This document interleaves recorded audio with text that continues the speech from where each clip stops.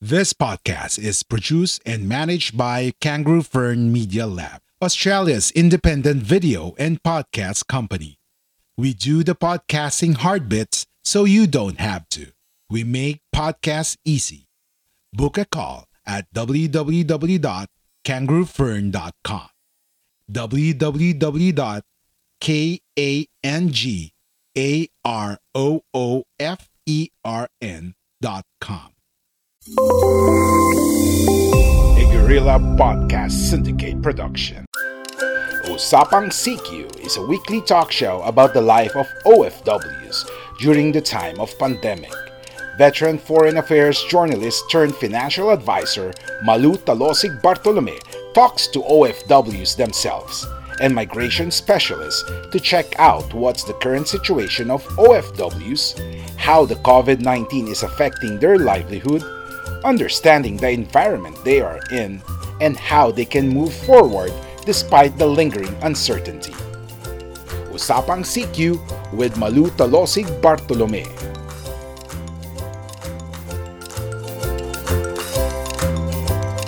See you all in my first Facebook Live in this page, Facebook page, Coach Malu Bartolome.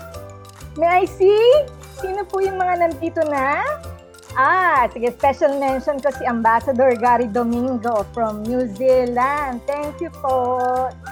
And sige, comment section muna mga friends. Sino-sino? Where are you coming from? Please type in the comment section in the box. Chat box. Comment box. Meron po dyan comment box. Okay, we have Dennis Alipio from Ilocos Norte. Kumusta dyan? Wow! Jota Losig sister from Cavite and Lylen Saspa, may another sister from Cavite. Ako na lang, good PM po watching from Riyadh. Oh my God! I'm so excited. And Reika Fajardo, my sisterette. Di ba? Di ba? We're live. And we're so privileged to have in our first Facebook Live this guy I just met, and I'm so enamored by his credentials. And just ko, naloka ako, di ba? He's so young. And naloka naman ako, di ba? Ako'y majonda-jonda na, pero hindi ganyan ang credentials ko. And by the way, just for those who just tuned in live, how many of you here are so excited? Oh my God! Meron po tayong chat box. Lagay niyo po ang inyong comment section. And those who are sharing my page, thank you very much po sa mga nag-share. Thank you po. Okay. Sino pa po dyan yung mga nagko-comment? And how many of you here feel that wala po kayong nakikitang mga balita tungkol sa Middle East, mga OFW sa Middle East? Yan. At yung mga iba po ba dyan, hindi ba kayo interesado? Siguro hindi na kayo dapat nandito sa page. Pero join us here. Welcome to my Facebook Live. I'm Malu Talosig Bartolome, a financial advisor and a certified investment advisor of PruLife UK. It's a British insurer, but we're based here in the Philippines. And this is Usapang CQ. COVID in the Middle East. All right, very good. Hi. In the next 45 minutes, okay, you're seeing now Froilan Malit. Can we hear from you, Froilan? Yes po, I can hear you well. Yeah. Thanks for accepting my invitation. It's a pleasure po. Maraming salamat po. Okay, so in the next 45 minutes of this Facebook Live, we'll just tackle three things, right? So number one is what is the general situation of COVID-19 pandemic in the Middle East? Can you share that to us, Froilan? Oh, of course, yeah. Yeah, okay. And then, how is the pandemic affecting our OFWs? Yan, yung mga importante po sa mga OFWs natin. And what can our OFWs, their families here in the Philippines, and the Philippine government perhaps those who are watching us, should do or should expect in the next months to come, kasi hindi naman to natapos lang, di ba? Right? Okay. So before we start with our webinar, can I just share to you about myself? Okay, I'm Malu Talosig Bartolome. I'm 25 years in the media industry, and I just recently joined the financial world which is ProLife UK, as a financial advisor, kasi medyo feeling ko, parang gusto ko magkaroon na ng oras sa family ko. Although my passion is really on the news. So right now, parang feeling ko, baka I can do both. I can wear two hats, okay, at the same time. So I still have my friends who are from the media industry. I still have friends from the media sector and from other industries who may be also interested to join us in our Facebook Live. And this is just an offering for those who feel na they need something to know about the Middle East, the Middle East region. So before, so can we just start with Froilan? Froilan? Yan. Can I introduce to you first our guest speaker, Froilan. Froilan Malit, tama? Malit ba? Tama, Froilan? Malit? Malit po, Malit. Malit. Yeah. Malit is a Gulf migration specialist at the Gulf Labor Markets and Migration and the managing director of Rights Corridor. It's a regional news platform and research on migration and rights issues. So over the past years, Froilan has worked and lived across the Gulf region. He's now based in where? Dubai? Dubai ba, Froy? Sa UK and Dubai. Okay, so he's shuttling both UK and Dubai, and yes, he's working as technical migration consultant for a number of regional international organizations like Abu Dhabi Dialogue, ILO, IOM. He's also an advisory committee member of the ILO Regional Office for Arab States Migration Advisory Group and the Center for Global Development's Global Mobility Project. My God, grabe. And may book din siya. He's recently co-authored a book called Recent Migrations and Refugees in the MENA region. All right. So, and before that, he holds a degree from Cornell University, University of Oxford, and a migration certificate from the European University Institute. Diba? He's currently studying international relations in the Department of Politics and International Studies at the University of Cambridge. Okay. Well, before that, sige, without further ado, let us just give a round of applause to our guest, Froilan Malit. Mga viewers din. Thank you. Froilan, bago yung mga napaka-impressive na resume na binasa ko, napagod ako doon, Can you tell us about yourself first? You are an OFW, anak ka ng OFW, tama ba? Yes po, yeah. Can you share us your story? Una po sa lahat, maraming salamat po sa mga viewers, and I'm really happy that I've been given this platform to discuss yung migration issues in the Middle East and how will it impact yung mga kababayan po natin at yung gobyerno natin, and how in theory they should react and respond lalo na sa mga pangailangan ng mga OFWs ngayon, be it yung repatriation or yung mga short-term economic assistance na kailangan natin ngayon para ma-address yung mga problema po nila. And yes po, anak po ako ng OFW rin. So yung my life story is a bit, I think it's a reflection of the narrative of global migration for many Filipinos. Yung father ko po, we're from Pampanga po, and he moved from Pampanga to work as a loader operator. Initially, he was a farmer, and he became a loader operator po, and he worked mostly sa Visayas and Mindanao region. And he completed po mostly hanggang, I think, first year high school po. But he worked very hard, to help his family, sustain yung mga needs namin. But he was mostly not around. And yung mother ko naman po, she migrated in 1989 sa America, mostly sa San Francisco. But we lost touch for almost 15 years. So like 9 million children left behind in the Philippines. I was part of that narrative and that part of statistic. And I think yung upbringing ko as a child, I think I learned to understood yung effect ng migration, lalo na sa mga bata. And but I had a very good childhood experience growing up. So, for example, I grew up sa lola ko, and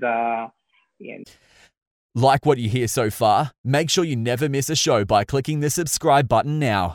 This podcast is made possible by listeners like you. Thank you for your support. Now, back to the show. dahil wala yung mga magulang ko, so I depended a lot sa lola, and I've learned a lot, and she taught me a lot of skills, mostly mga survival skills that even up to this date, I still use, no? To survive yung mga universities ito, or even yung mga work ko ngayon sa Middle East. And it was a broken home, yet I learned to appreciate it. It's a collective sacrifices of both of my parents that really drive me, even up to this date, to address yung mga issues na to. So I think yung experiences na po to, I think it really triggered me to pursue yung migration na ganito. It's a part of me, and it's something that I'd like to discuss even more habang dumarami po yung mga tanong ni Ms. Malu. So. Oh, thank you. Thank you for sharing that part of your life to us. It made you who you really are right now. That's why you're so passionate about migration, di ba? Yeah. Pero tell us, paano yung struggle mo? Nag-Ivy League ka nga, pero talaga bang it's all bed of roses ba? Sabi mo kasi OFW si mami mo. It was very difficult for, I think, when I got accepted sa Cornell University, my mother basically said, no, we can't afford it. We can't sell yung home natin. You have 4 other siblings, and you have to think collectively. And I remember getting yung acceptance letter na yon, and I was crying not because I was super happy. I was crying kasi nga nasa kamay ko na, yet 50-50 chances na papasok ako. And but I still defied yung mga expectations. I mean, I went there and I asked the financial department of Cornell University to help me. And I didn't have money, and I had to take out a lot of loans to survive, just like many other Filipinos or Filipino Americans. And I knew exactly what I wanted to pursue kasi for a number of years, roughly 10-11 years, nagbebenta ako ng sampagita. So I was picking a lot of flowers sa Lubao, Pampanga. And I think that childhood experience working from 2 a.m. hanggang 6:30 a.m. bago mag-bloom yung mga sampagita, we had to pick them and sell them sa mga market.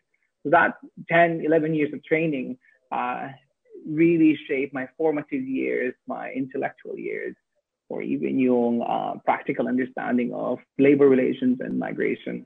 I think yung mga experiences that really helped me choose yung career path na to over time. It wasn't obvious nung una, but I think as I progressed and reflected upon these experiences, it helped me decide yung path na yon. So it was a no-brainer talaga sa akin to choose itong area na to. The moment I started expanding yung thinking ko about yung migration, and the moment I had yung chance to read books and specialize sa isang area. So I really chose this path kasi nga it's not only part of my family history po, but yung drive ko rin to contribute sa policy making and rights and development po ng mga kababayan po natin, less specifically po dito sa Middle East. Yeah. Oh, okay. Napaka maalaala mo kaya yan, dear Charo. Well, bakit naman of all the parang specialization, why migration? Why migration I think specialized mo? Siguro po yung initial exposure ko sa childhood experience ko. I think that really was a big part, no? But at the same time, if you look more closely, migration powers a lot of countries' economies and families. It brings in family stability, and it enables people to realize your full potential nila, if given the opportunity to migrate. And I believe in that. No, I believe in part na people should be given the opportunity to migrate so they could maximize yung God-given potential nila. And I chose this path siguro more specifically when I've seen a lot of legal vulnerabilities that a lot of OFWs face in the Middle East. And I think I looked at closely mga different legal cases, yung mga deaths and murders, etc. Siguro yung mga cases natin ng mga kababayan po natin in other nationalities, it helped me zoom in talaga yung aspect of migration at saka yung link niya sa human rights, labor rights, and development, and the role of nation states in terms of protecting yung welfare ng mga nationals natin. And even up to this point, actually, especially ngayon po in COVID-19, yung role of government is becoming more crucial and more necessary ngayon. Kasi a lot of OFWs and migrant workers are put in a very precarious situations ngayon that need major attention. And siguro yung pagpipili ko talaga ng migration, human rights, labor rights development, I think it really, it came from my exposure to a lot of rights-related issues and experiences that I'm actually growing up. So, and why Middle East? Well, it's the biggest employer for a lot of OFWs. So it's 2.3 million yung mga legal OFWs. Kung ika-count mo rin yung mga TNT po natin, those are actually still fighting, no? To work sa Middle East and send money para sa mga pamilya nila for a better future. You could roughly say around 3 million or more yung mga makikita po natin mga OFWs dito. And there's a lot actually who are struggling and a lot who are fighting for a chance. So I actually wanted to be part of that po. And reading yung work ko, academic publications, policy publications, or even yung mga technical consulting work that I've done, it really focused a lot on limiting yung vulnerability, more on identifying issues, raising rights discourses that are very, very relevant ngayon, and even before pa. Kasi yung kafala system nila dito, it's quite restrictive and it's very challenging for sending countries like the Philippines to assert yung rights nila because the sovereignty issues that you see and yung limitasyon ng ating mga diplomats in terms of asserting yung rights, no? You can only go so much here. And so ayun po, I think that's in part why I picked specifically yung migration to Middle East. And ayun po. So, gano'n ka nakatagal sa UAE? And Siguro, I've been here siguro for almost nearly 10 years. 10 years? Wow. Yes, initially I was in Latin America. So I was in I was specializing on comparative labor movement. So tinitignan ko po yung role of trade unions and migration sa Nicaragua, sa Mexico, and Costa Rica. So during the first year and second year ko po sa Cornell University, we were encouraged to do a lot of internships abroad. And siguro there was that one moment where I asked myself, okay, bakit nandito ako sa Latin America, right? I should have been working or pursuing things related to Philippine affairs. And I think I had just one moment na yon, and I said, I think I need to rethink and re-strategize. So that's when I decided to move po sa Middle East. And thank God po, I met yung mga very important people po sa buhay ko that actually led me to do this. So for example, I want to thank si Attorney Froilan Bacungan. He's also Froilan, no? Yung former dean of UP Diliman Law School. So he introduced me po kay Professor Rene Ofreneo ng School of Industrial and Labor Relations. They helped me get in touch kay Ambassador Crescencio Relacion, no? So I owe a big deal po sa former ambassador natin sa Qatar. So he helped me. He hosted yung po yung research ko. And initially I struggled a bit, but he actually helped me a lot in terms of understanding yung mga issues and even accessing yung mga ibang Filipino stakeholders ko para sa studies ko. And I think I fell in love with the region a little bit more as I've stayed. And so from then on, I nag-move po ako sa UAE, and then I had a chance to work kay Ambassador Princesa Relacion sa Abu Dhabi. So I worked sa ating, I interned sa DFA for more than 2 years po. So I looked at migration policy issues, lalo na yung mga laws that make OFWs vulnerable, no? Specifically mga kasambahay po.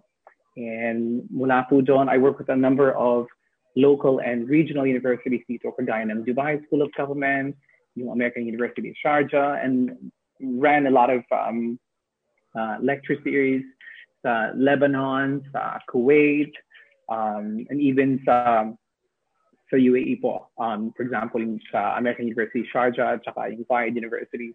So yung pag-move ko po sa region na to, I mean, yung 10 years na to, pure hard work.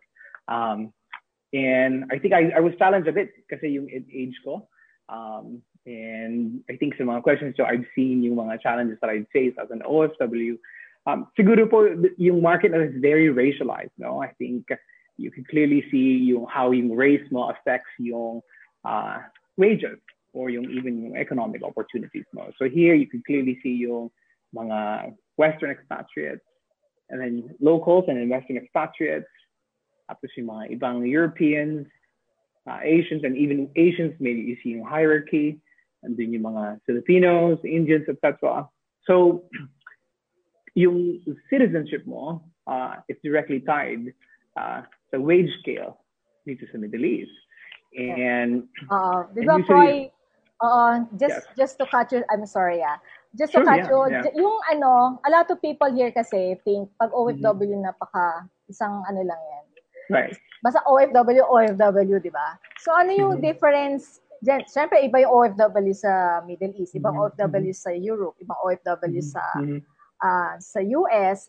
Pero within the Middle East, may iba-iba rin level. So yung na-encounter mo dyan sa UAE, for example, ano yung, yan nga, kinukwento mo, yung iba-ibang spectrum din, income disparity ba yan? Or more on yung exposure nila sa risk? Ganun ba?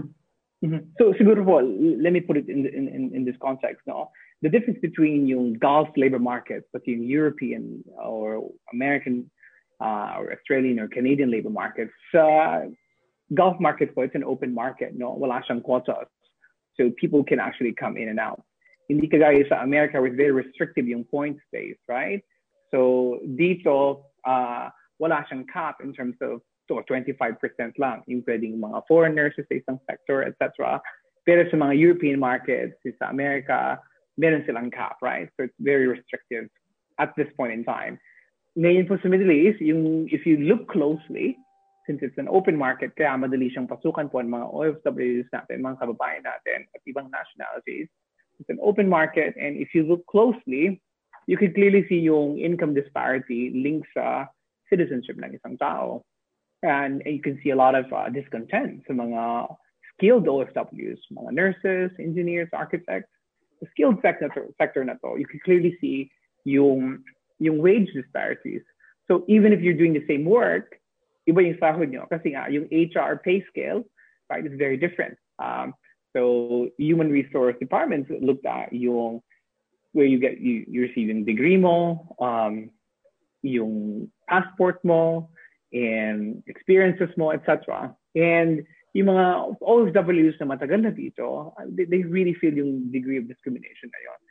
I think yung part na they feel that discontent, no? And I think Froilan, discrimination kanino? I think in terms of yung wages nila, right? Discrimination in terms of how they get treated. Kasi nga, it depends on kung sino nakaupo sa mga HR departments, right? So for example, if I'm Arab, right, I'm more likely to treat mga Arabs, differently. But if you look at yung mga, let me take you sa labor law nila. So sa mga labor laws nila, there's a degree of prioritization, right? So they prioritize yung mga locals, and then expats, and then Arabs, right? So even din sa mga pay scales, yung mga documents that they're not published, but I've seen a few of these, documents where yung mga HR manuals ng mga departments, big companies or even small and medium companies, so they create itong mga pay scales at all. And in turn, over time, yung cultural norms sa labor market has really shaped the way employers even structure mga wages. I think it's a skilled sector, right? Oh. So some of Filipinos, they attempt to study here sa mga Gulf-based foreign universities so they can equalize yung opportunity nila. Or some of them would study sa UK, sa America, para pumalik sila dito and they could maximize yung sahod nila.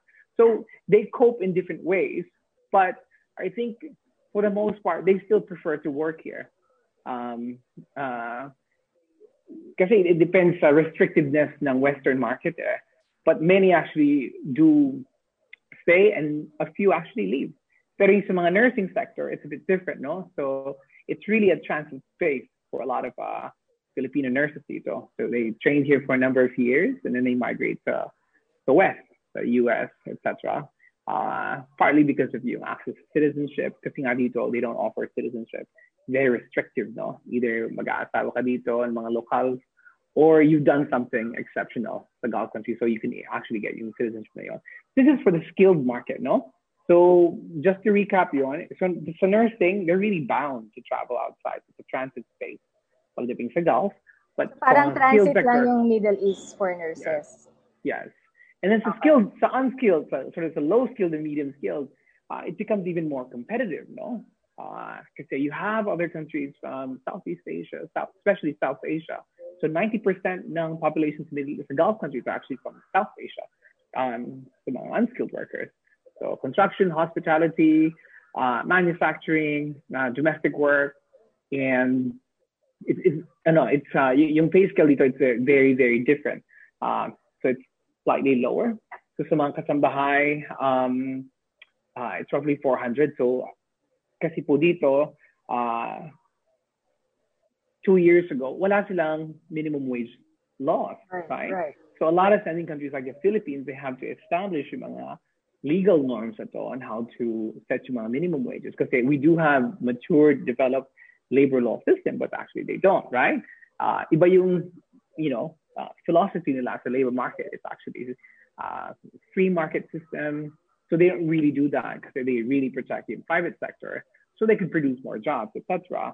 So sa mga kasambahay, it's usually a big tension pagdating sa wage setting kasi it's an issue of sovereignty and sending countries cannot really impose that. So it becomes very tough sa kanila pagdating sa mga bilateral agreements. I think Philippines has done a lot of aggressive, diplomatic assertions para ma-protect sa mga kasambahan. And I think the good thing is nasundan niya ng mga ibang sending countries like Ethiopia, Indonesia. So the Philippines, to an extent, is pioneering, no, yung wage setting sa Middle East.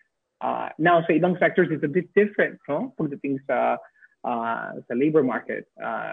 Yung sa security, mga nag-work sa mga security, cleaners, manufacturing, mga hospitality. So you can clearly see an intense competition between mga Arab nationals, Asians, when I say Asians, mga South Asians from India, Pakistan, Bangladesh, and sa construction, it's mostly Indians and Pakistanis, Nepalis and Bangladeshis din po. So very much, ito yung naging real diplomatic and legal issues for a lot of sending countries.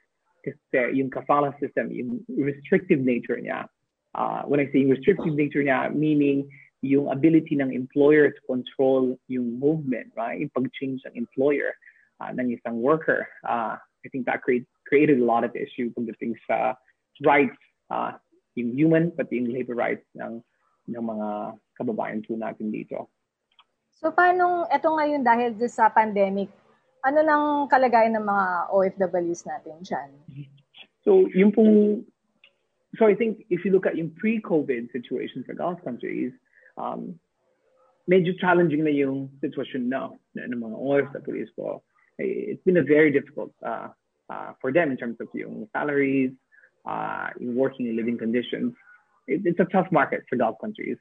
Now, with COVID, mas lalong nahihirapan talaga yung mga kababayan natin, lalo na sa mga rights nila. So for example, if you look at yung mga labor reforms over the past a month and a half dito, you can clearly see a lot of Gulf countries are protecting first yung rights ng mga employers. So UAE, for example, yung Ministry of Human Resource and Emiratization, it allowed employers to restructure yung contracts and even yung wage scales ng mga workers, including OFWs. So it means employers can change yung contracts from full-time to part-time.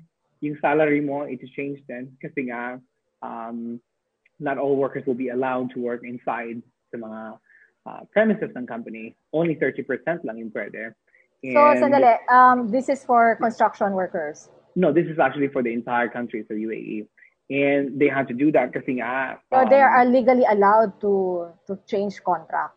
yeah, so they revised yung labor law nila in 1980 para mag-fit yung market reality ngayon.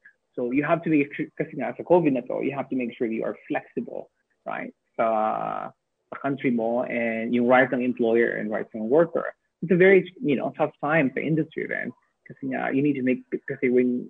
So that's across the board, Froilan. It's not just one sector. It's just across the board. Like what you hear so far? Make sure you never miss a show by clicking the subscribe button now. That's specific sa UAE, but if you look at more broadly sa Gulf countries, yung ginawa nila is once they pass yung domestic containment measures, shut down lahat ng mga industries, right? Hospitality, etc. And nung nag-shut down siya, the first thing that the Gulf countries did is to inject economic stimulus funds. That's $170.3 billion. But yung stimulus package na yun, it really focused up sa mga local workers nila. So meaning Gulf countries will pay yung salaries sa mga local workers, mga Kuwaitis, Bahrainis, Saudis, para hindi sila ma-terminate sa work. Or these companies will also, yung mga economic stimulus funds ito, will pay mga companies just to make sure na stable, right, yung number of local populations nila dito.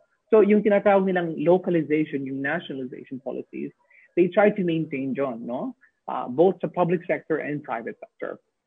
So yung nangyari, yung focus ng Gulf countries is mostly sa mga industries nila and local, except sa Qatar. Kasi what Qatar did, they created a specific fund for employers who are struggling to finance yung mga settlement issues nila sa mga workers nila. So for example, marami kasing employers in the Middle East, they're struggling to actually pay yung mga unpaid wages nila, pati yung mga gratuity, end of service, kasi nga they ran out of cash flow. So yung Qatari government, what they did is they created a specific fund, zero interest rate, so employers can actually borrow money, no, and pay. Para at least yung mga workers, if they choose to repatriate themselves, they have the option kasi they have the money to do that. So iba-iba yung naging responses, no? So there are cases where Gulf countries have decided to finance yung mga tickets ng mga migrant workers, specifically yung mga walang papel, no? I'll give you very quick example. Kuwait, di ba? Kuwait. That's exactly what Kuwaiti did, right? So yung focus nila is mostly yung mga undocumented workers kasi yung COVID, it created a lot of public health risks, right? And normally, yung public health risk nito, it's very strong sa mga hidden population, no? Yung mga undocumented workers. So yung fear nila, kung marami mga undocumented workers sa mga high-risk migrant industrial camps or accommodation spaces, yung propensity ng virus to spread, it's much faster, no? So yung ginawa nila, okay. But that's also parang discrimination. Bakit puro migrant, yes, diba? I think it's a double-edged sword. You can look at it that way. So kanila, it's a protection measure. So just like here, we're just telling na may dala ng COVID mga Chinese. Oh, absolutely. I think yung argument, yung flip argument nila. So sa Gulf side, yung argument nila would be, let's reduce yung population kasi high migration share of migrants produce high risks sa kanila, public health risks, security risks, etc. So yung flip side ng argument na yun, sa side natin, yung discrimination nga, as you mentioned, plus yung social protection kasi meron ding argument na, well, these people had spent decades building yung Gulf countries.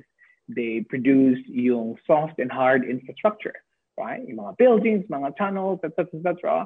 And all of a sudden, pinaalis mo sila, right? Without ensuring yung proper social protection sa kanila. Or without even ensuring na nag-testing sila. So in the Gulf countries, UAE lang yung country na nagbibigay ng on-site pre-departure COVID testing, right? Kasi that's a big part. Not all Gulf countries actually do that. So you can clearly see yung duality ng approach ng Gulf countries. So yung goal nila is protecting market, protecting locals, and shift yung responsibilities sa mga sending countries.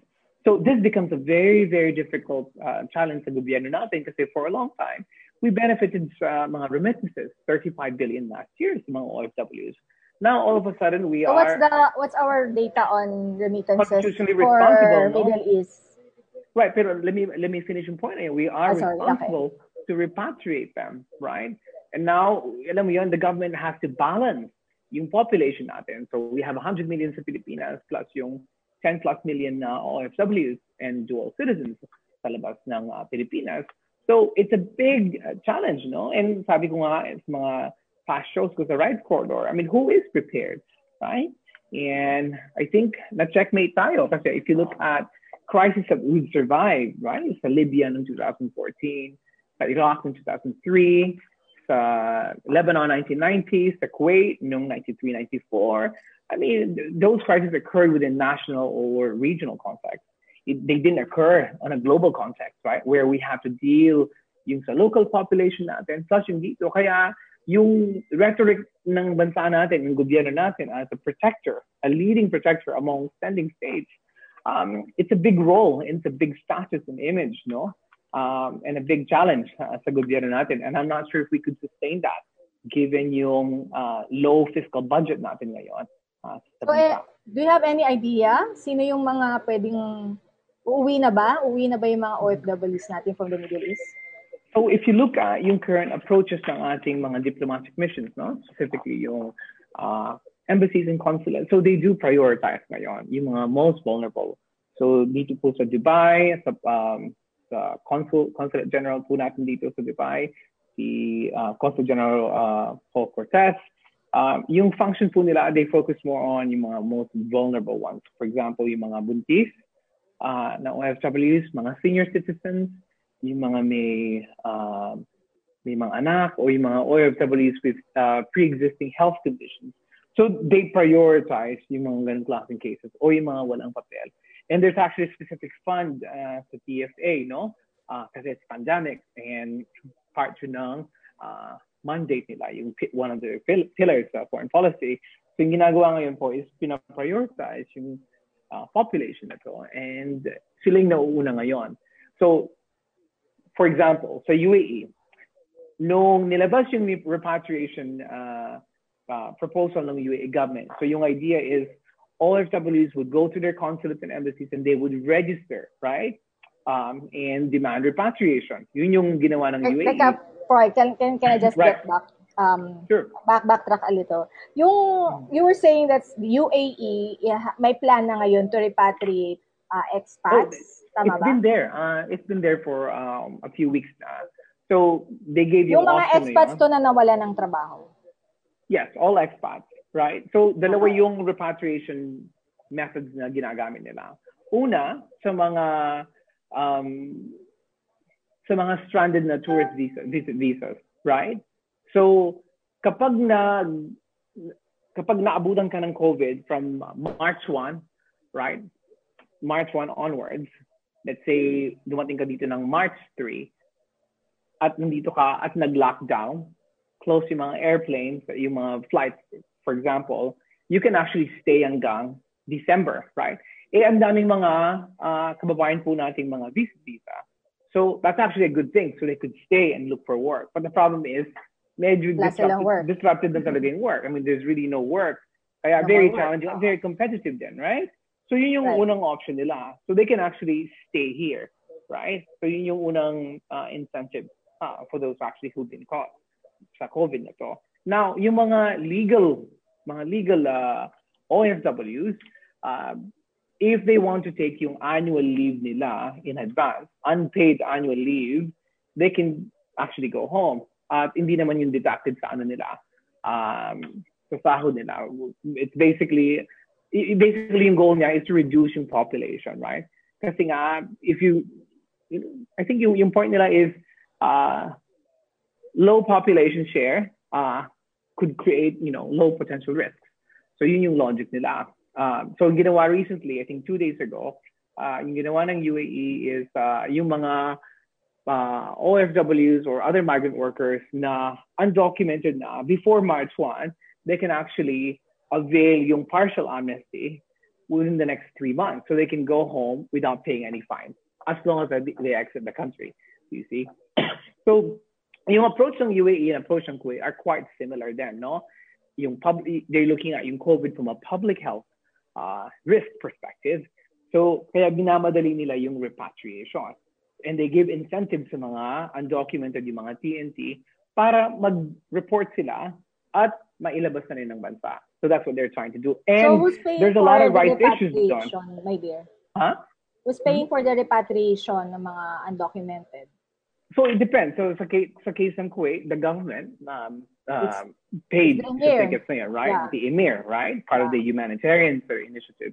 Sa UAE naman, in theory, yung employer yung dapat magbayad, right? Okay. In theory. And that's actually a big challenge, lalo na sa mga offices po natin. So I know you see yung ating labor attaché, si Labat Felicitas Bay. I mean, she works pretty hard day and night.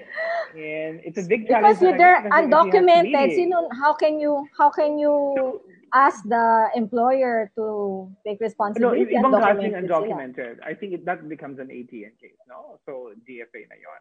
And it's not DOLE. So iba yung functions nila. So in this case, sa case po ng ating labor attaché dito, yung focus niya si Labat Pai, yung to mediate, to actually help workers obtain yung mga settlement nila para makuha nila yung mga payments para at least, end of service, para at least makabili sila ng tickets. Now, kapag undocumented sila ng mga kasambahay po, that's the ATN case. And depending sa case, kasi they also prioritize. They look at yung cases kung covered ba na, pwede ba nilang makover yung ticket ng isang OFW o hindi. So, hindi lahat mabibigyan ng free ticket. It depends then sa kaso nila. So, I think yung nakikita natin dito is yung approach ngayon ng Gulf countries to reduce yung population, pushing them out. Kaya lumalabas yung mga rights issues ngayon. And it becomes a big, challenge for the Philippine government kasi nga, let's say na repatriate mga OFWs ito, what happens sa kanila sa Pilipinas? It's not like before where OFWs can go to other countries like Kuwait, Bahrain, Singapore. Ngayon hindi kasi close lahat yung markets. And I do remember yung discussion sa Senate where Senator Poe was basically asking whether they could accommodate 400 OFWs. I mean, OFWs po dito sa Middle East, they are upset, absolutely upset. Not just here, but also other parts of the world, no? Kasi po yung mga OFWs, yung sense ko, sa mga interactions ko, it's okay kung hindi mo sila tulungan eh. Yes, there's a constitutional responsibility. But, klaruhin lang sa kanila. They need clarity eh. They need facts, like what you can do and cannot do. Pero when you get there, yung mixed signals from the central government, then yung expectations nila sa ating mga diplomatic missions, it creates a lot of tension, no? Confusion. Lalo na, for example, yung mga economic relief programs that you've been seeing. Imagine niyo po yun, 150,000, right? For land and sea base. I mean, how many OFWs here in the Middle East? 2.3. I mean, they're bound to get mad sa ganitong klaseng setup. And given yung severity ng COVID, a lot of, and tsaka yung no work, no pay, a lot of OFWs don't have yung funds na yun. Actually, yung focus nga ngayon is yung rent, not even yung food. And I told one of my colleagues, yung difficulty po ng mga OFW, hindi yung magugutom or makikick out sa mga apartments eh. Yung naging issue nila is yung kapag tumatawag yung family member nila, and they need help. Yun yung pain na nila. They feel powerless. They feel, yun yung part eh. That's the hardest part of being an OFW eh. And then yung iba, meron ding mga loans, right? Kasi nga, they all came here with big dreams, and this was their chance. Kasi nga, very accessible yung mga loans, lalo sa mga semi-skilled and skilled. So they're able to, borrow a lot of money kasi nga, they have dreams for their families, dreams for themselves. They want to achieve yung socio-economic mobility, right? Yeah, they're caught with this COVID-19. And remember po, sa Gulf countries, like, you cannot leave or exit yung region unless you pay yung debt mo. So this actually is a big challenge, no? Sa ating mga diplomatic missions in terms of repatriating them kasi you cannot repatriate unless you settle yung mga legal cases na ganito. So paano pag may utang, hindi makakalabas? No, not unless ipapardon ka. So to answer your question, you have to look back yung historical context, no? ng Gulf countries. So let's look at yung 2008, yung financial crisis. So most Gulf countries, they pardon yung mga debt, right? But yun din yung time na hindi bagsak gaano yung price of oil, right? So they still have some, strong sovereign wealth funds. Pero ngayon, it's very different, right? It's a different era. They've been hit severely. Low din yung mga funds nila, yung sovereign wealth funds nila. Mga OFWs and other nationalities, they have huge debt. So it's very, very difficult. So I don't know exactly for how long can they sustain it kasi nga at the moment, yung cases here are growing, right? 500-700 on average.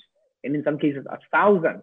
Now, yung challenge dito is, for Gulf countries, how do you actually protect, right, yung local and foreign population at the same time? Kasi nga, mga public and private hospitals are overburdened. The government is paying for that. The public hospital, not in private hospital.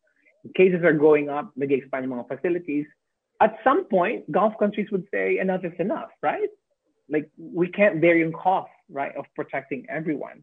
Kasi nga, down yung market, shut down ngayon, for example, sa Kuwait, medyo partially open yung Dubai, shut down yung din sa Saudi. So at some point, Gulf countries would say enough is enough, right? But at the same time, are we prepared, right, as a sending country like the Philippines? And it looks like we're not, kasi even yung Senate, right, and a lot of government agencies sa atin sa Pilipinas, they also don't know what to do. They're struggling kasi nga, you have 100 million population to deal with. So, alam mo yun, it's a very complicated calculus that I think that, people, need to realize. But at the same time, no, malaki yung expectations kasi yung kinainis mo ng mga OFWs dito, yung mga political statements, no? They kept saying this, yet sa implementation, nawawala. They hate it, no? I mean, imagine yung, so, for example, ngayon, nahanap na nila yung pinapangakong protection for them. Right. I think what OFWs are saying here is like, if you want to call us modern day heroes, I mean, live up to that. But at the same time, I understand yung position ng government then kasi nga, they've been caught by this, right? Mga ano kaya? Mga ilang thousands ang expected na uuwi? Ganun ba yun? Uuwi dito? I think yung unemployment, I think na pinroject ng government, I think it's around 2.3 million yata. But yung unemployment, there's a lot ngayon, right? Lalo yung mga partially unemployed din. Marami na ngayon sa Middle East. And I think that's a big risk for Gulf countries and also a big challenge sa gobyerno natin. How do you patriate these? Kasi nga, yung funds then, I think it's very low. And how do you prioritize? But actually, let me tell you the difference. No? Kasi you have to look at relative then. The Philippines relative to other countries. So sa case ng Philippines, sa UAE, less than 1,000 lang yung nag-request for repatriation. Remember, there are kasi wala naman silang uuwian. Exactly, 800,000, right? Compared to mga Pakistanis and Indians. Right, so you have to look at in relative terms. Siguro in the short run, lalaban talaga yung mga OFWs. Laban talaga, oo. Laban talaga. They've fought and they've survived many crises in the past. I mean, ngayon, anong gagawin natin sa Pilipinas? I think a lot of OFWs are saying, we'd rather stay here kasi nga, if we get COVID, for example, we're likely to get better treatment here than sa Pilipinas. At merong part-time dito, right? We could still survive somehow and actually send money. Pero sa Pilipinas, it's a lot more difficult. It's a lot more challenging. So they'd rather stay here. At saka a lot of them, alam mo yung, if they go home, I mean, I don't think kaya nilang umupo in front of their families na unemployed sila and nothing to give. I mean, remember, you have, kids to send to school, mga hospital bills to settle, etc. And yung iba may mga utang pa, especially yung mga OFWs na kararating lang dito, they've paid a lot of money to even come here. At nawalan sila ng work all of a sudden. And now they're being forced to pay back yung mga recruitment, placement fees, for example, right? So how can the government actually address yung mga issues na to? I mean, at the moment, yung pinafocus talaga is yung repatriation ng mga most vulnerable ones. Kaya yung Senate sa atin po, and even yung PhilHealth, for example, I mean, a lot of OFWs are very much offended, no? They appreciate yung value ng universal healthcare system. They do. It's bad timing. Pero they really felt na yung PhilHealth na talaga, yung policy na yun, it was really a gunpoint.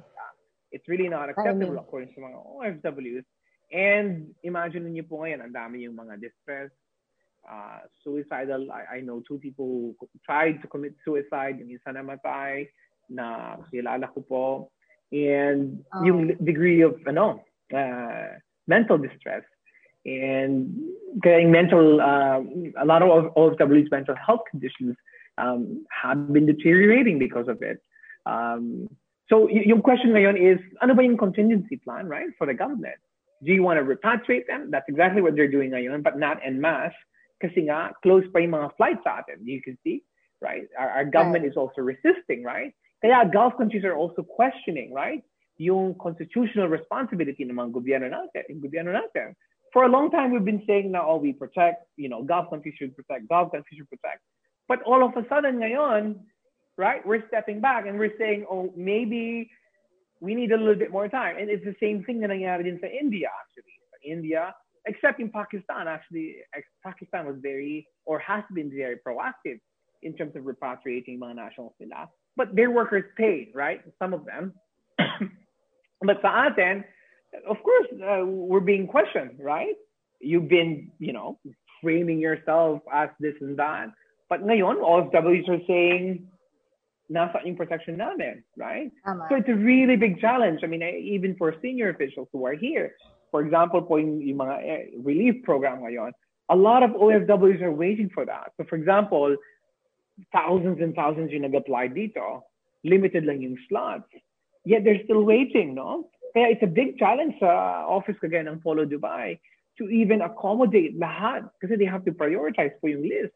And yet they're also waiting sa funding mula sa DOLE. So a lot of Filipinos are basically saying, ongoing pa ba yung DOLE Amelioration Fund? I think it's parang ongoing pa po yata. I mean, I think yung expectations ng mga OFWs is ongoing pa and it has to go on kasi nga po, they need it. And a lot of OFWs... That's $200, di ba? So right, how long will it you cannot last? even survive sa $200 na yun. Yung bed space, I mean, that's practically yung cost nun eh. O paano pa yung food? Paano pa yung padala? I mean, yung mga OFWs, they really want to focus ngayon sa bahay. Yung focus ngayon sa bahay, right? And some padala. And it's very difficult ngayon, lalo yung may mga anak sa Pilipinas. Again, as I said, the most difficult part dito is not yung paalisin ka sa bahay or hindi ka na kumain ng 3 times a day. It's yung pag tumawag sila and there's nothing you can do about it kasi ikaw yung breadwinner eh. Right? And I hope sa Senado, they will realize yun, no? Siguro, I do agree sa kanila na, yes, it's very difficult na pauwiin po yung mga OFWs. I think, let's continue and expand din po yung degree of prioritization na ginagawa ng diplomatic missions natin. Ang dami po sa Kuwait, for example, nananganak na dito. Right? Nananganak na. Kasi close pa yung mga flights natin. Yeah. Nanganak na dito. Yung iba, mga senior citizens po na gustong umuwi. Yet, limited lang yung proportion ng mga OFWs na pwedeng umuwi. Imagine niyo po, 700,000 kami dito, 800,000. 1,000 lang yung nag-attempt na mag-avail ng repatriation. Right? Like 99.99%. They actually want to stay here and fight. And I think that's good sa Philippines kasi nga it's less pressure at the moment, right? To accommodate sila. O paano pa? If 50% of OFWs. My God, mga 1 million ba yan? Exactly. So where would you get yung funds? Right? Where would you get these kind of funds? If you think about yung 50% ng mga OFWs in the Middle East, right? Can you repatriate, let's say, 1.5 million OFWs? Right? Is that your data? Ganyan kadami yung... No.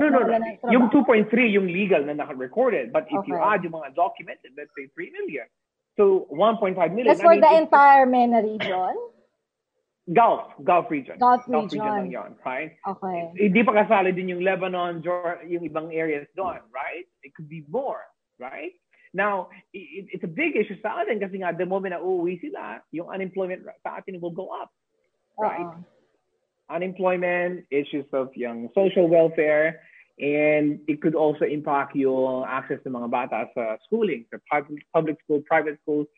yung consumption, etc. Kasi nga, wala nang padala. I mean, OFWs, they power our economy. Kaya yung galit ng mga OFWs po dito na we sent 35 billion and all of a sudden you're imposing a mandatory PhilHealth.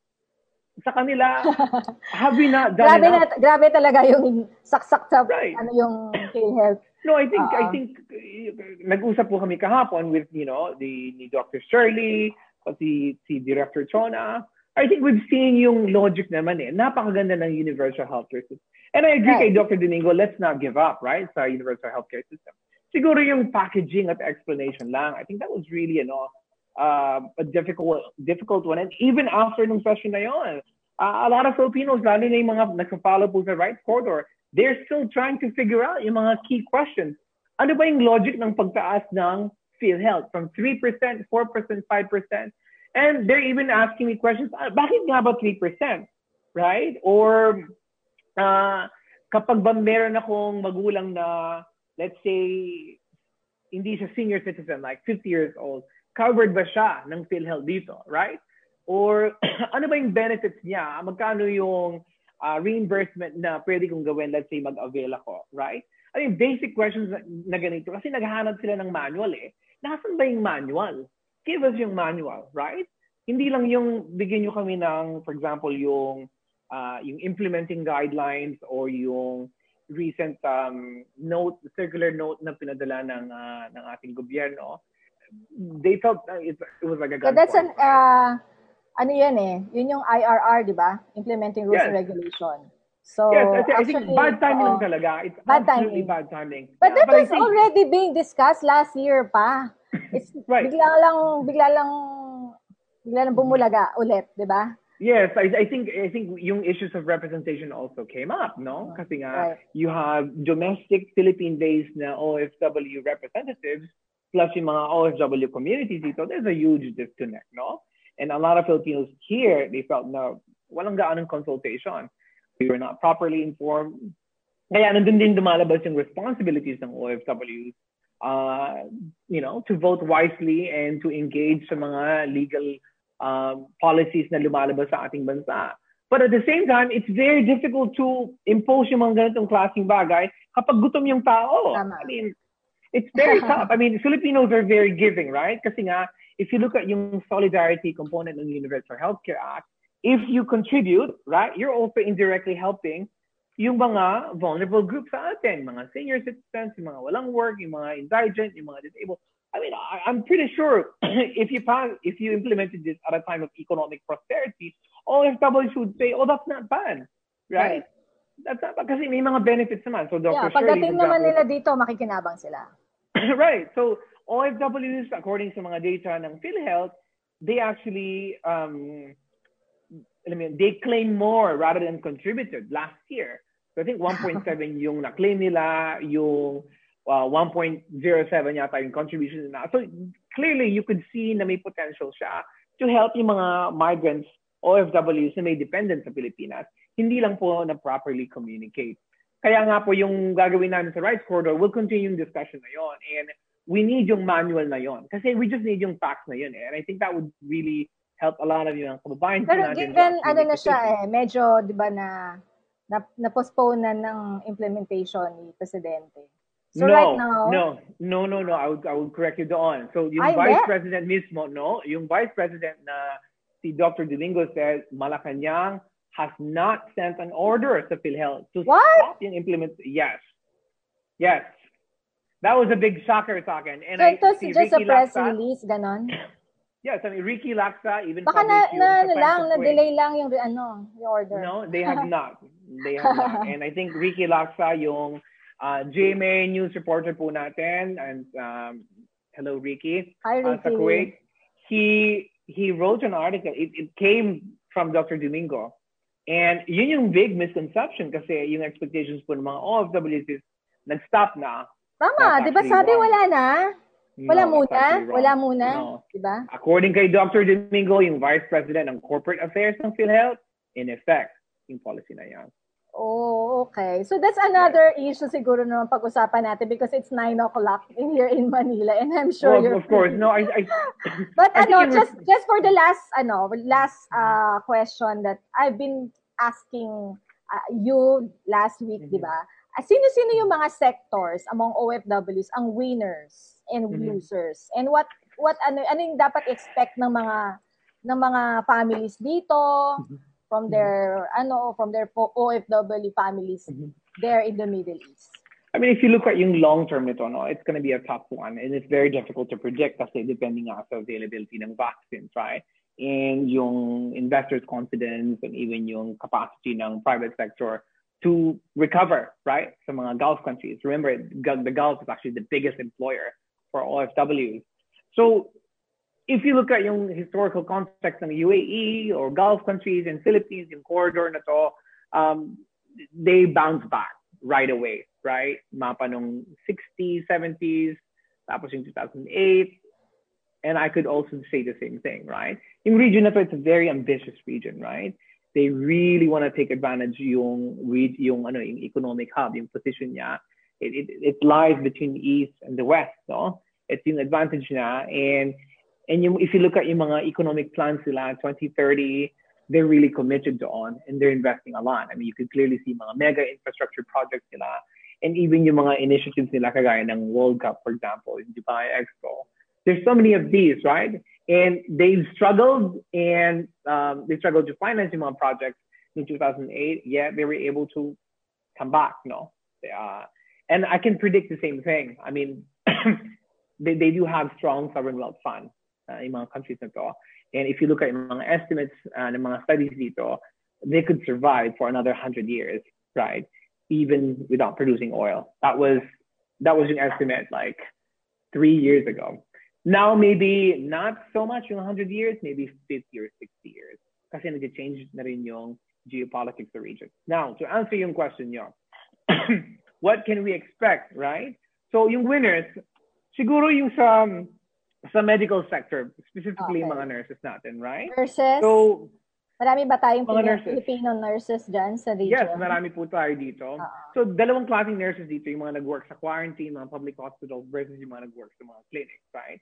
So, yung opportunities na nag-work, hello Paulo and Mitch, yung mga nurses na kilala ko po sa Dubai. May mga offers sila. Yeah, I mean, maganda yung offers sa mga quarantine spaces if you want to work there, but it's also very risky. So, I've been posting a lot of OFW nurses na namamatay. So, mataas yung sahod, for example, kung may experience ka dito at may license ka, you're looking at mga $4,000 or $5,000, right? Plus. Or kung wala ka namang license dito but you have nursing experience, pero license sa Pilipinas, mga $2,000 something, mga 2,500. So, yung demand sa kanila is very high doon, right? Pero yung problema, nag-close din yung maraming clinics, right? So, as a result, yung mga small clinics, small and medium-sized clinics na ganito, lahat ng mga nurses, they're either pupunta sa ibang market or sa mga quarantine spaces. Kaya, napupwersa rin yung iba na mag-work din. Kasi nga, magandang incentive. It's a good opportunity, yet very risky din. So, they're struggling to balance din yun. So, yung market doon, it's gonna go up, especially in the future. If you look at yung sa mga Western countries, they're now, slightly opening yung mga markets nila and reducing yung mga barriers for Filipinos to come in, especially sa America. So, it's gonna be a big and interesting dynamic in the future. And how can Gulf countries incentivize yung mga nurses or medical professionals kasi they have to compete with Western countries para ma-contain, right, yung proportion of mga nurses and doctors that they need here in the future. Now, sa mga ibang sectors, sa kasambahay, yes, tuloy pa po kasi families depend heavily sa mga kasambahay dito. So if you look at yung fertility rate sa Gulf countries, mataas. I think 3 children per family yon. And yung most Gulf countries, they rely sa mga Filipino domestic workers, sa mga ibang nationalities, pero mas preferred po sa mga Filipino workers. So if you look at yung Gulf kahit employers... walang trabaho yung mga employers? Yes. Sa pa rin nilang DH? Kasi relative sa GDP per capita nila, yung wage scale is very low, mura lang. Right? It's $400. The perspective ng employers. Right? It's very, very low cost sa kanila. So, yung demand sa kanila, it's still there. Pero very risky din kasi nga they're quite cautious na yun, mga employer. Pero wala silang magawa kasi nga they've always been dependent sa mga kasambahay po. And if you look at yung You have yung expatriate employers, mga Westerners, and some Filipino families. And yung mga Gulf employers, they still depend sa mga kasambahay. So constant. So kasi yung fertility rate is still high. And then yung sa nursing sector is still good. Tapos yung mga ibang kasambahay naman, they ended up working sa mga cleaning companies. Specifically yung sa mga ginawang quarantine areas. Right? So nag-shift, right? Yung mga job options for Filipinos. And yung iba, they're more likely going to take it kasi nga po, you have to survive. I mean, you have to fight harder. Siguro yung magiging challenge just sa mga skilled kasi yung mga multinational companies, yung iba nag-shutdown na, like umalis na, nag-layoff na ng mga workers. So you can clearly see in issues of de-skilling, no? They're more likely to take jobs na less yung qualification, less yung sahod, but they just need to survive in the short run. And then for the majority po, yung mga nag-work sa mga construction, sa mga hospitality, marami na rin yung mga unemployment problems. But I can assure you that a lot of them, even without savings, no, they will continue to fight harder kasi nga, yung choices sa Pilipinas is much worse. Trabaho. Right. Walang trabaho kasi I'm not gonna look at yung pamilya ko nang wala ring trabaho. Walang mangyayari sa amin, right? But here, at least they can maneuver yung informal and yung formal market. Kaya yung informal market ngayon, yung mga nagbebenta ng pagkain, yung mga nagpa-part-time sa mga ibang area, yun yung nagiging, before that was optional eh. Ngayon, it's basically like a primary source of income. Kasi nga na-layoff na sila sa mga trabaho nila. And they need ways to survive. And I hope in Senate, they really understand yung survival and struggle sa mga OFW before they say these things sa kanila. Kasi what Filipinos are saying, we're not being morally supported there. It's okay if you don't help us. Just sabihin nyo lang sa amin. Right? Just clear lang. Sa kanila, no, others do need a lot of support talaga, they do. But sa kanila, yung para bang klaruhin nyo na lang. Kasi lalo na po yung mga nag-work sa mga secondary market, yung mga low income na mga kababayan natin, struggle talaga. I mean, a lot of them would say, kailangan na namin yung AKAP, yung short-term economic relief. But at the same time, yung mga polo divide po natin, they're struggling kasi nga, konti lang yung budget and they have to really prioritize kasi they have to wait sa central government. So yung expectation sa central office, ang taas, so right? High, right. At dito, medyo late yung implementation kasi nga po yung budget nawawala pa.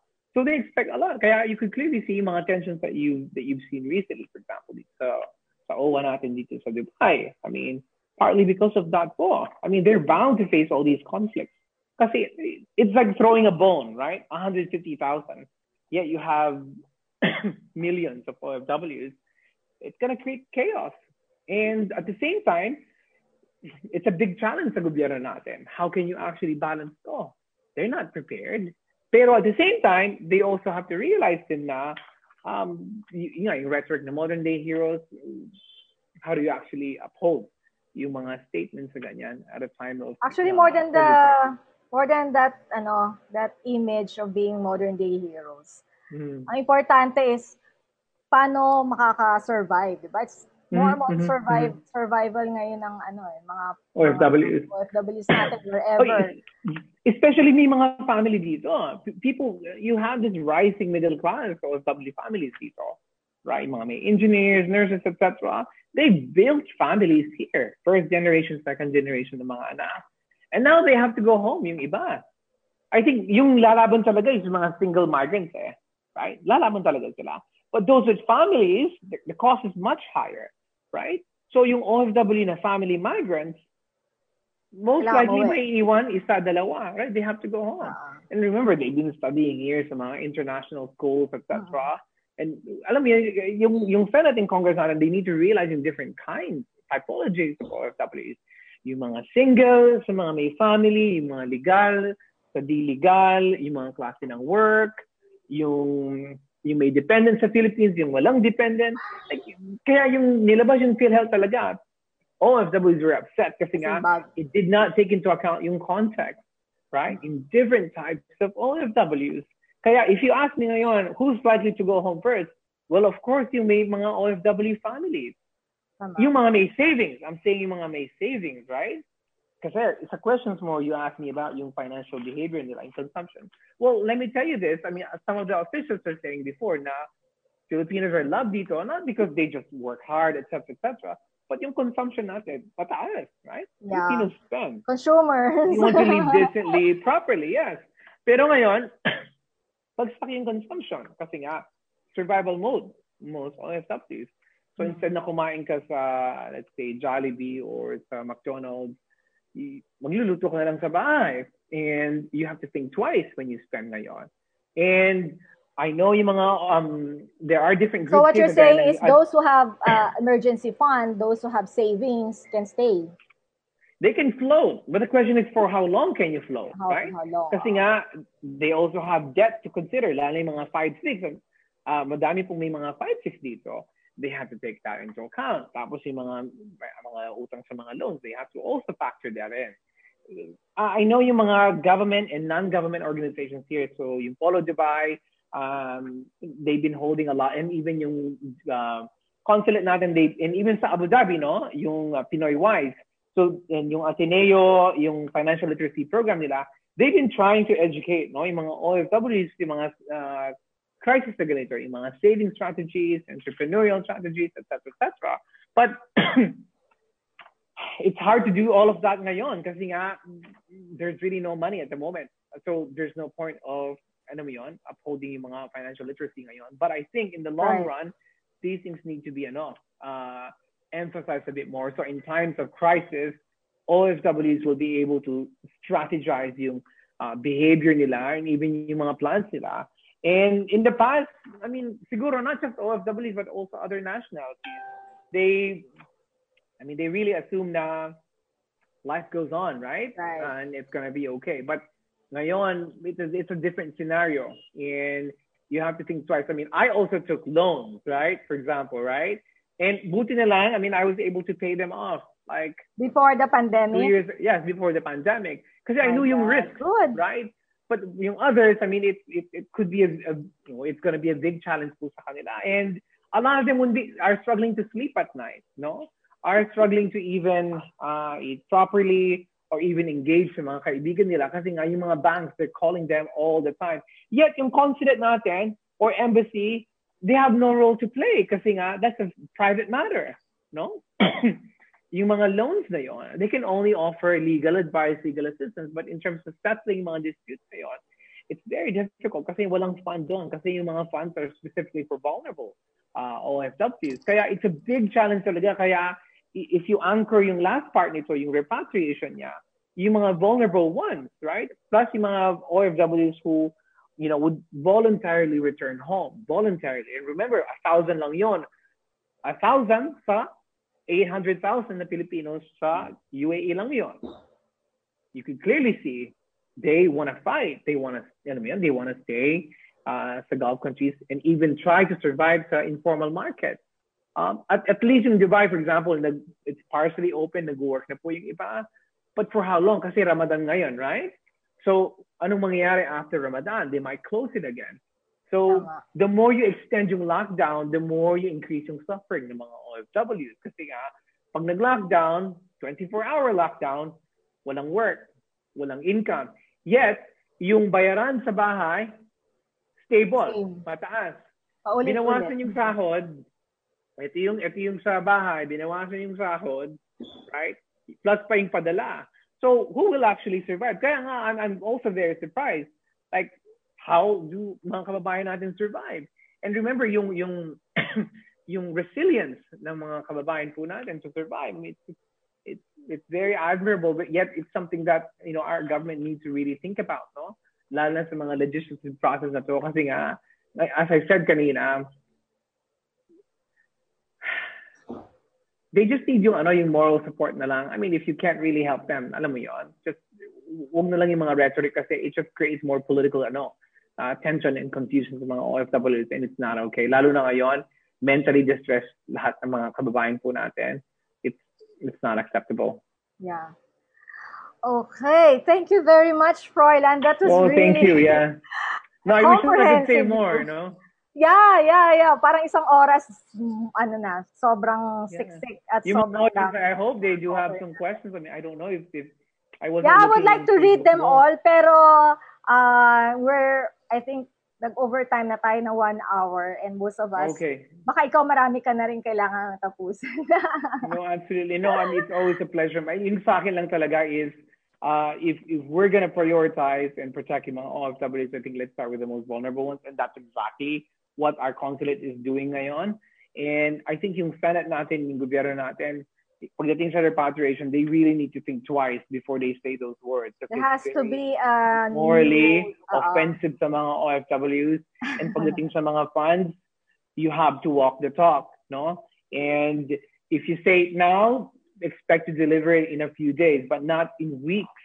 Kasi nga po, mahirapan din yung mga implementing agencies kagaya ng Polo Dubai, o yung Polo Kuwait, Polo Qatar. I mean, they will face major struggles. Tama. And that would create a lot of political struggles sa kanila. Baka yung expectation upholding yung versus reputation. reality. Of course. No? Right. I think you need to be very klaruhin lang. And Filipinos OFWs are very smart. They know how to cope, no? Diretsuhin mo lang. I think yung sigurong last point ko doon.